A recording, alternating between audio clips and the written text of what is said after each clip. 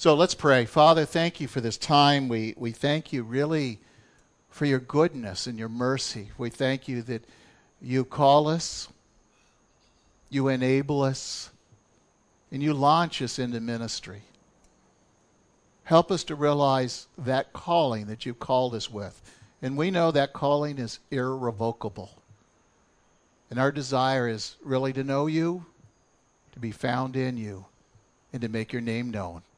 And all God's people said, amen. If you have your Bibles, turn with me to 2 Timothy chapter 2. We're going to look at 2 verses this week, and next week we'll look at 2 verses, and then we'll jump and pick up some more verses. But the context of this message, I think, is very important that I want you to catch. That's, again, 2 Timothy chapter 2, and we're going to look at verses 1 and 2. The cross-reference verses, for those that are just visiting today, will be on the screen, but the main text, you'll need to have your Bible open. Well, I've titled this message really as A Soldier's Converts. See, Timothy is really about being a soldier, being a faithful soldier, and wanting to hear those words, good and faithful servant. I believe that's true for every person who's in Christ, wants to hear those words, good and faithful servant. You want to please your mother. You want to please your father. Remember as a kid, making a mess, thinking I'm going to please my mom, and I made a mess. But she was pleased at the heart. And that's what God looks at, is our heart. Now let's read our text together here. In verse 1 it says, "You therefore, my son, be strong in the grace that is in Christ Jesus. The things which you've heard from me in the presence of many witnesses, entrust these to faithful men who are able to teach others also."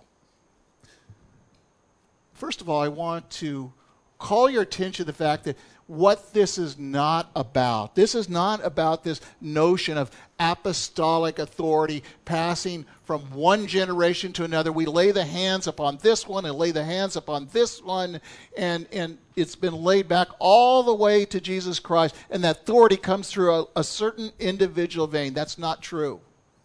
That's not what this passage is teaching. This is not even teaching that thing that we ordain pastors or we ordain elders. It's not teaching that. But what it's teaching is the importance to God of raising up leaders, raising up faithful men and women who can teach the word and pass it on to that next generation. Every generation has the responsibility to raise up a new generation that are faithful men and women that can be entrusted with the Word of God. God calls them, but remember this, and we'll talk about it later, is God calls, God enables, but you still have a free will choice. You will either follow God or you will not follow God. You'll either follow Him with all your heart, mind, soul, and strength, or you will be in rebellion against God.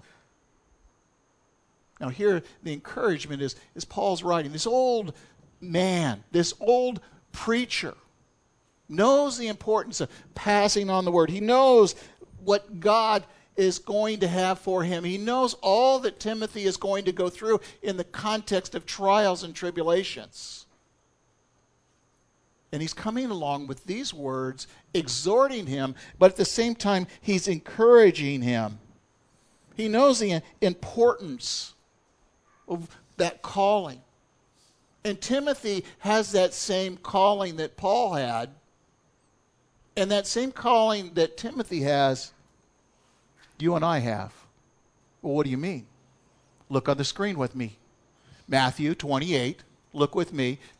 We see the Great Commission beginning in verse 18. And Jesus came up and spoke to them, saying, "All authority has been given to me in heaven and earth. Go therefore and make disciples in all nations, baptizing them in the name of the Father and the Son and the Holy Spirit, teaching them to observe all that I've commanded you. Lo, I'm with you always, even to the end of the age." You know, I like that last part. I am with you always, even to the end of the age. Mike, the Lord was with you up here. The Lord is with me here. The Lord is with you when you go in the community, when you are sharing. He'll never leave you.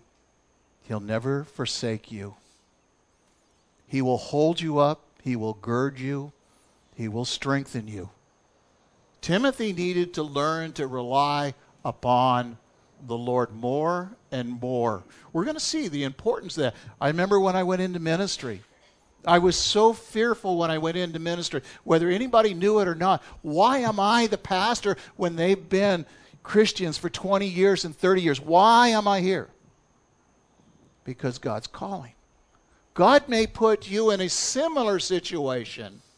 His calling is His enabling. God sends the best for the situation that He wants to work, and that He will get the glory through your life and through my life. We'll look again, verse 1. We see the strength that is provided. You, therefore, my son, be strong in the grace that is in Christ Jesus. If Timothy was to be effective in his calling, in fulfilling that calling, he needed strength. He needed to be strong. He needed to be strong in the Lord, which means strengthened inwardly. He needed to be Spirit-led, but Spirit-empowered. You can strive all day in your flesh, but you need the Spirit of God to do anything of any value. So this conveys the idea of strengthening the soul, the inner person. The Spirit, when you are born again, comes in your life, and He works in you, and He wants to speak through you. He wants to lead you. He wants to prompt you. He wants to convict you when you need convicting. He will exhort you when you need exhortation. Notice again, he needed to be strong, that inwardly strength again. Now, but remember this, there's always two parts. See, there is God's part. God calls. God is wanting to pour into you, but it's your choice. Will you let God work in you? Will you let God work through you? If you're having a problem in your marriage or in your workplace, will you allow God to lead you, to guide you, to strengthen you, to give you the wisdom James talks about? Again, if anyone lack wisdom in the context of trial, God will give it. He's there. He's with you. But you must let Him. You must not just believe in your mind, but in your heart that you will trust Him. And Timothy needed to learn this in a practical way. So the phrase, be strong, is an imperative. It's a command. God says, be strong today. It's a command. You cannot do it on your own. I cannot do it on my own. I'm a failure when I try it on my own. Does anyone understand that? Oh, yeah, you've seen me. No. But you know in your own life, you need the Spirit of God. And so often He allows us to fall, to fail, only to reveal His mercy and His grace to you and me. Now, it's important to remember every one of us are called to some type of ministry. Not necessarily here in this building. That's wonderful. And if God's called you, I say step to the plate. But He's called you to make you a minister.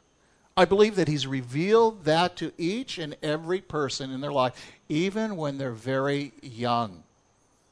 He instills something in you, a desire.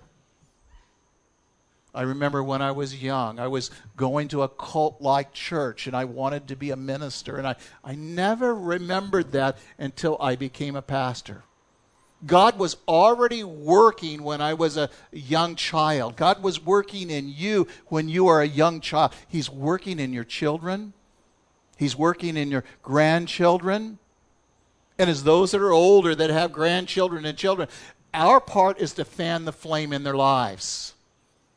To teach them what it means to be strong in their own life, because God wants to use them. There is a world that's going to hell. There's a world that is lost without Him. And every one of us can be used in some capacity and know the joy of being used. There's no greater joy than leading someone to the Lord. God wants to use you, and He'll put you in that situation just to reveal Himself. So you call somebody, and it's the right time when they needed encouragement. This morning I sent out a little email, a very few words, "We're praying for you." And I received this email back. I was depressed, and you don't realize how much that meant to me. Now, he doesn't always have me do it. He wants you to do these things when God puts someone on your heart to encourage them. Because it's not about a pastor, it's about every one of us ministering. We're all ministers of his grace. Well, back to the context again. Timothy needed to be strong. He was commanded to be strong. But it's interesting. It's also in that present tense. That means he needed to continually be strong. Keep on being strong. Oh, it's really easy all of a sudden to be strong and then just kind of flop over. Kind of give up. We take all of our energy for that one moment. But God wants us to continue to be strong. And we cannot do it apart from him. You can think in your own life, those times that you thought you were strong because of circumstances, but you were a failure. Here's one for me. When I had a nursery, and there was a guy that he said, "I wanted my dog back," and they had beat their dog up. And we'd take the dog to the hospital and fix the dog, and the dog was living with our dog, and they said they wanted their dog back. So I get on my electric car, go over to their house, and I realize I'm driving right in the middle of a gang. And I said, if you want your dog back, that's fine. I understand. But he probably won't stay because he likes hanging out with my dog. But it's only fair you pay for the hospital bill. I went back around the other side, got around the side of my house, and I about collapsed on the ground. It's really easy to be strong, and then you realize what you did. Or maybe God has called you to do something, and you take that step of faith, and then you fall apart afterward. God will never leave you, forsake you. He will keep you, and he will make you strong in each and every situation. The point is we need to learn to rely upon him. Will you rely upon him? So he needed to keep on being strong, and that's important to understand. And the way to be strong is in the grace that is in Christ Jesus. Every one of us here need the grace of Christ Jesus. See, it's not in our own power. It's not in our own efforts. It's not in our own wisdom. It's not in just getting a brother or sister to pray for us, but it's reliance upon Jesus Christ. It's drawing from his power, his grace, something that you're unworthy of, but he wants to lavish you with his love. He wants to lavish you with his grace because you're the apple of his eye. His focus is upon you. He is going to make you and me in the image of God. And this is what he's doing in Timothy's life. So Timothy would hear those words one day, "Good and faithful servant." How pleasing it is one day when you and I hear those words. I wonder in my own life, have I been faithful? Has anyone ever wondered, have you been faithful? Have you ever wondered, are you going to hear those words? Sometimes we feel like failures. He is the one that will make you faithful. All we need to do is rely upon him and his grace. So Timothy, what do you need to do? Well, you need to let God make you strong, Timothy. Allow God to strengthen you in the same way that Timothy needed to. Allow God to strengthen you, to build you up, to bring you into relationships with other people that will encourage you and build you up, even provoke you on to good works sometimes. Every one of us here like the comfort zone. We have our comfort zone, don't we? And sometimes we need to be moved out of that comfort zone. We need to be stretched for one purpose first. That is to know God, his mercy and grace. Know that he wants to use you and me. How powerful. How wonderful. that God could use you and me. You're in this place, just like the book of Esther, in this place, this time. For such as this, he wants to use you. In your friends, in your family, in this ministry. God's part, he's providing this. Your part is to receive from him. To draw from his... Be strong, but be strong in the grace of Christ Jesus. Look with me at John 15 on the screen, verses 4 and 5. Abide in me, and I in you, as the branch cannot bear fruit of itself unless you abide in the vine. So neither can you unless you abide in me. I am the vine, you are the branches, and he who abides in me and I in him, he bears much fruit. Apart from me, you can do nothing. It's really easy to kind of do it in the flesh, do it on our own ability, right? Really easy, just walk out the door. D.L. Moody said something that caught me years ago. He says, I did great things for the Lord for the first 10 years of the ministry. And then he said, God did great things through me the last 10 years of the ministry. Sometimes we're in the way of what God really wants to do. We're full of excuses sometimes. It's been true of me, and I imagine it's true of you as well. Wherever you're at in this life, you're there not by accident. For such a time as this, there's someone, something that God is wanting you to be a part of. To see his love and grace and mercy lavish upon someone else. Look with me in 1 Corinthians 15:10. But by the grace of God I am what I am, and his grace toward me did not prove vain, but I labored even more than all of them. Yet not I, but the grace of God in me. Remember Paul, he strove in the very beginning. He was so sure he was right for the Lord. He was doing the work of the Lord, but he was going against the goads. Going against what God really wanted. And then God stopped him. In Acts chapter 9, not really in Acts chapter 9, but that's where you read it. On the road to Damascus, opened up his eyes, his mind. And he learned that he was going against God. And from then on, he began to surrender his life. And God used him in a credible way. Persecutor of the Christians. Now leading people to the Lord. Now, we're reading the very book that he wrote. God wants to use you just as he used Paul. Again, notice the subject proclaimed. That's also in verse 2. Notice what it says, the things which you've heard from me in the presence of many witnesses. It's interesting, that phrase. It's very similar. You've heard from me. It's very similar, again, to a passage that we saw back in 2 Timothy 1:13, that idea of sound words which you've heard from me. And we saw those sound words. They're healthy words, yes. They're words of life, yes.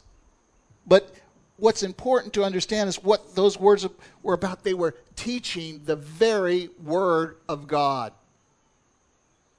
It was the whole counsel of God's word. The whole counsel is not every word, dot and tittle. It's knowing, again, this is very important to understand, knowing the author's intent. Why is this passage in the Bible? Why is this book in the Bible? How does it fit with everything? How does it glorify God? What does it tell me that I am to be doing and what you are to doing?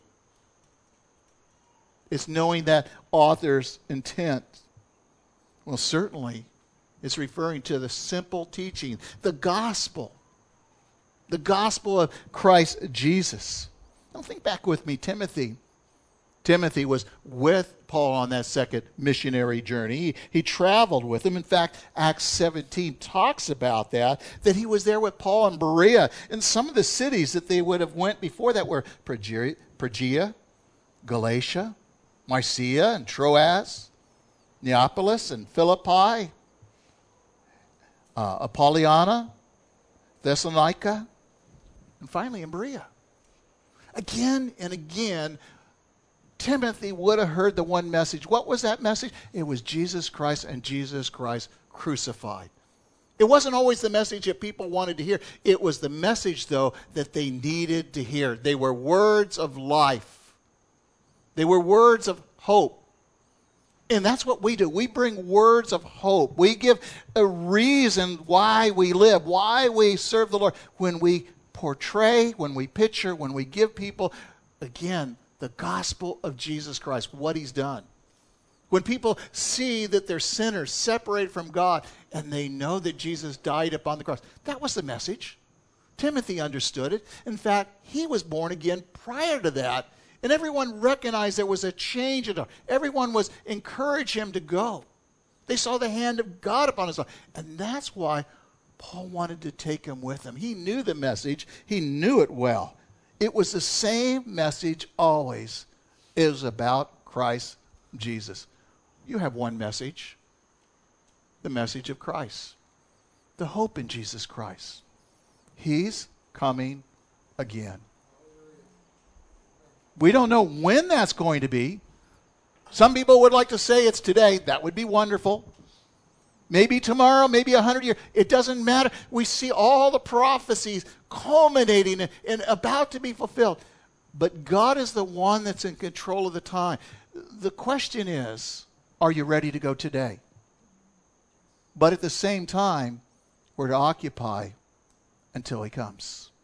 We're to be faithful what he's called us. Faithful stewards with the opportunities he gives us. Looking around and seeing what God might do in your life and through your life. Well, Timothy needed to be a strong teacher, and that strong teacher brings the truth of God's word. Thy word is truth. And when a person knows the truth will what? Isn't that wonderful? The truth will set you free. But, hang on. The truth will set you free more and more each day because we don't always step to the plate right away, do we? Like peeling an onion away one layer at a time, and all of a sudden he begins to reveal something else in your life, in my life. Here's another change, Ron. Here's another change I want to make. Tenderly, gingerly bringing us along. The devil, on the other hand, is condemning you the whole way. You ever hear that voice? Well, why should you even go to church? Look at the way you act. Look at what you said. That's not the Lord. That's the devil. Well, how did Timothy know the preaching and teaching Paul was true? That's always the question. People ask, how do you know it's true? Have you heard people ask that question? Well, for Timothy, it's the same way it is for you and me today. By many people that bore the witness. Looking at their lives, looking at the changed life, looking at the healed marriages, relationships, knowing their past and what they become, their desires today, the things that they abstain from. When they wrong somebody, they say they're sorry. What can I do to make it right? There's a change in their attitude where they used to blow it and get angry. Anyone still get angry today? I still have my moments. But I'm going to tell you they're less and less. And I'll tell you when that anger comes up, I'm not in the spirit, and God quickly, gently shows me, Ron, do you know where you're at? Giving me every opportunity to repent and say, I'm sorry, please forgive me. That's a changed life. That's a testimony. And this happens supernaturally in a person's life. There's a deep conviction of his presence. There's been times when I just felt like God is right here, holding me, comforting me. Someone has brought a word of encouragement exactly at that right time when I need to hear that word. And I know it's God speaking through that person. And you see those people who were so far away from God are the ones that are bringing you the encouragement. The perfect peace. The peace that passeth all understanding when you're in the will of God. The absolute assurance that when you close your eyes in this world, you will open your eyes up to Jesus. That is the most wonderful thought. I think the greatest thought as a parent, knowing that my kids are saved, if anything would ever happen to them, why I would grieve in this world, I know that I will see them again, and I will be with them in all eternity. Such peace, such hope. The world cannot offer you that. I've been at so many funerals that people don't know whether they'll ever see them again or where they're at. So confused. That indwelling presence of God just changes us. A person's converted, and Timothy was converted, and he knew that experience. All of a sudden, that supernatural hunger for the Word of God. A sincere desire for the milk of the Word. Wanting to grow and wanting to mature. That personal salvation that he knew in his own life, he sees it now in the lives of others. Now, the people that he's talking about, he's describing, he's talking about wanting faithful people to pass the word on. The word he describes uses to be trustworthy, dependable, reliable. Sometimes we don't like these words. And ask yourself, do people really see you as someone you can be trustworthy to, that they can confide and pour out their heart and it will stay only with you? Or reliable in that sense that if you say you're going to do something, you're going to do it? If all possible, you're going to be there? That they can lean upon you and know you'll be there? Dependable? These are things that God works in the life of a believer. And this is what Timothy is to be looking for, these kind of men. This is what was being forged into Timothy's life. And these are the things that he was to be looking for in the life of others. The message was pure, and this is what it produces in a person's life. They're washed with the water of the Word. They're cleansed. They're empowered by this Word. And they're set free in the Word to minister and share. Well, notice the substance is pure, and we're talking again about the message. The Word of God itself is pure. It's unmixed. It's undiluted. It's the pure Word of God. It's not man's opinions added to this. It is the Word of God. When you read this, God is speaking to you. Isn't that awesome? I was thinking this morning, I was in Psalm 83, one of the places I was in, and I was thinking how the psalmist was crying out to God. He did not hear his voice. He didn't hear him at this point. He was going through this dry period of time, but he had known God's voice. He had heard God's voice, but it was his sin that had separated him. God was disciplining him. I want to hear God's voice like that, and that's what a believer does. You need to be able to hear that voice of God. It may be an impression in your heart, in your mind, confirmed by the Word. It may be through the Word that God speaks to you. Why, I do believe he speaks audible. I've never heard him speak. I've heard it so clear, it was as if he was saying, Ron, and he didn't say Ron, but it was so clear that it grasped me when it spoke to me. He says, seek me, you'll find me. When you seek me with all of your heart, when you're seeking him, he will make himself available. You want to know what God's will is? He will show you. He will meet you exactly where you are. The question is, where are you in your relationship with Jesus Christ? Is he preeminent? Are you passionate about your relationship with him? Timothy was to look for such men that had been converted, men that understood the purity of God's message. Look with me in 2 Timothy 1:13. We talked about it earlier. Retain the standard of sound words, which you've heard from me, in faith and love, which are in Christ Jesus. Now, that word standard can mean a form, a pattern, a consistent method. The consistent method was bringing the consistent truth of who Jesus Christ is. That's the message we bring. We don't need to bring in a social gospel. We don't need to bring in entertainers. We need to bring the Word of God. We need to explain it, enable you to understand it, and then launch you out into this community to minister in the name of Jesus Christ. Look with me in Psalm 12:6.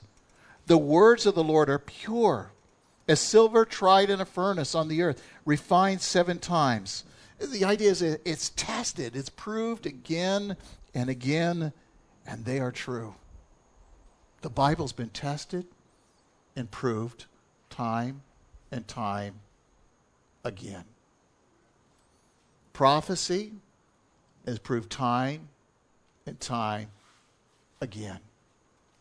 You can count on it. You can lean on it. Notice again in 1 Peter 2:2, it says, like newborn babes, long for the pure milk of the word, so that you may grow in respect to salvation. See, to be born again. This idea, he changes. That's what the Word of God does. It gets in you. It's living. It's active. It's sharper than a two-edged sword. It changes you from the inside out. Now, that word pure means it's unmixed, undiluted. It's unadulterated. Nothing has been added. That's what you need. In Psalm 119, 103, notice what it says. How sweet are the words to my taste. Yes, sweeter than honey. It is sweeter than honey. When you're going through trials and storms, as you grow and mature, you realize that you can rely upon His words because they are true and they are honest and they are pure. And every promise He's given you, you will receive. They are comforting, assuring. Notice again in verse 2, we see students are prepared. It begins with, entrust these faithful men to be able to teach others also. Entrust. That idea, it's very important that he is to watch and look for what God is doing. He's to entrust what? Faithful men. Paul's at the end of his ministry. He's passing on the baton to Timothy. And Timothy, there are men around you. Men who have been faithful in the ministry. Men that you've been able to watch and see as we've gone through and minister. You need now to pick these men. Now he says entrust, or it's commit. Commit to these men. Commit with confidence over to another, that to send them out in ministry. This is very important. Timothy, this is your responsibility. Entrust it. It's not just about one person. It is empowering people to go out with the Word of God. God will use you. Not only is He entrusted, He needs faithful. As I mentioned, they're men that are reliable, dependable, faithful. But they also need to be able. Able. What do you mean able? It means they're competent, sufficient, adequate. You know what that means? People are sometimes looking for people with all these special qualifications out here. Look for someone who is just faithful to the Lord, because God will give him exactly what he needs. He will make him a teacher if He calls him to be a teacher. If he's an evangelist, He will give him the heart of evangelists. He will reach out to them. He will pour His love in. So he has to go and share the faith with others. Also, he needs to teach, which means really to instruct by mouth. First, we're going to live it out, yes, but it has to be spoken. People have to hear with their ears and their minds and their hearts to respond to that. If there were no teachers, if there were no listeners, no disciples, there'd be no need for teachers. And if there's no teachers, there can be no disciples. They hinge together, and it's God that opens up the minds. Now, Amos 8:11 has spoke to me many years ago. Let me read it. Behold, the days are coming, declares the Lord, when I will send a famine on the land, not a famine of bread or thirst for water, but rather the hearing of the Word of God. We're in a day and age when people don't want to hear the Word of God. How can you be born again if you do not hear the Word of God? In this case, context was Israel when they were backslidden. He was referring to them as Jacob in their backslidden place. You want to live like the world? Then fine. Your mind will be blinded. Again, Israel had rejected the words of the Lord, and God was going to blind them. So he was to look for a faithful student, one that is teachable, one who is hungering and thirsting for the Word of God, the Word of righteousness, who wants to be used. That's important. Hungry, thirsting for the righteousness of God and wanting to be used. That's what he's to look for. And to make a disciple, that's what you're looking for, is those that have that same heart. Because you can't make a disciple if they don't really want to hear the Word of God. And we're called to go and make disciples. Teach them to obey and follow Jesus Christ. We need to know the Lord is in great need of servants. He really is. Oh, not that he has to have them. He could speak from the heavens, but he's chosen man. In fact, he's chosen you. He's chosen me. He's chosen the foolish things of the world to confound the wise. And he wants to use us. Well, I'd like to share a story. I thought it was kind of somewhat close to home. There's a story is told of a tree called a banyan tree. It said that nothing grows under the banyan tree despite it being a great tree. The banyan tree spreads its branches, drops its air roots, develops its secondary trunks, and covers the land. It's said that a full-grown banyan tree may cover more than an acre of land. Birds and animals and humans find shelter under the shade of the banyan tree, but nothing grows under its thick leaves. When it dies, the ground beneath it is barren and scorched. The banana tree, though, is opposite of that. 6 months after it sprouts, small shoots appear around it. After 12 months, a second circle of shoots appear beside the little ones. 18 months, the main trunk bears bananas which nourish the birds, the animals, the humans. And then it dies. But the first offspring are now full grown. The 6 months, they too will bear fruit and die. And the cycle continues unbroken as new sprouts emerge every 6 months and grow and give birth to more sprouts and bear fruit and die. See, some servants, they're like the banyan trees. They have a great influence. Their works are widely productive and beneficial. However, they do not prepare for the transition which will allow the emergence of other servants. The Lord wants us to give our best service to help others to give the best at the same time. See, each of us are to pass a baton on to that next generation. One of the most important things, and I know I'm preaching to the choir, we don't have a lot of kids here at this moment here, but you have grandkids. Your kids need to see that you love God with all your heart, mind, and soul and strength. They need to see you worship Him and love His Word and live by His words. And you can disciple those and pass on to that next generation. Raising them up, preparing them. Otherwise, you may be like that banyan tree. Notice again in verse 2, who will be able to teach others also. Well, that idea is here, a spreading is propagated. You know, the word is to go out and it's to be fruitful in life. Again, I want to share something. And Paul used no clever tricks. Not one. He didn't use any sideshows or promote contests or give away something free if you come and hear from him. He simply brought them the very word of God, the truth that would set the people free. He didn't arrange for special tours to Jerusalem. He just simply brought them the Word of God. It was interesting. In Corinth, Mars Hill, he preaches a sermon. He speaks to the people, the philosophers. He meets them right where they're at. Not one church was established. And actually, when he comes to Corinth, he determined to preach one thing only: Jesus Christ and Jesus Christ crucified. Every one of you, like Timothy, have heard the message of Jesus Christ. Every one of you know that he has gone to the cross and he has died for you, for me, for the world.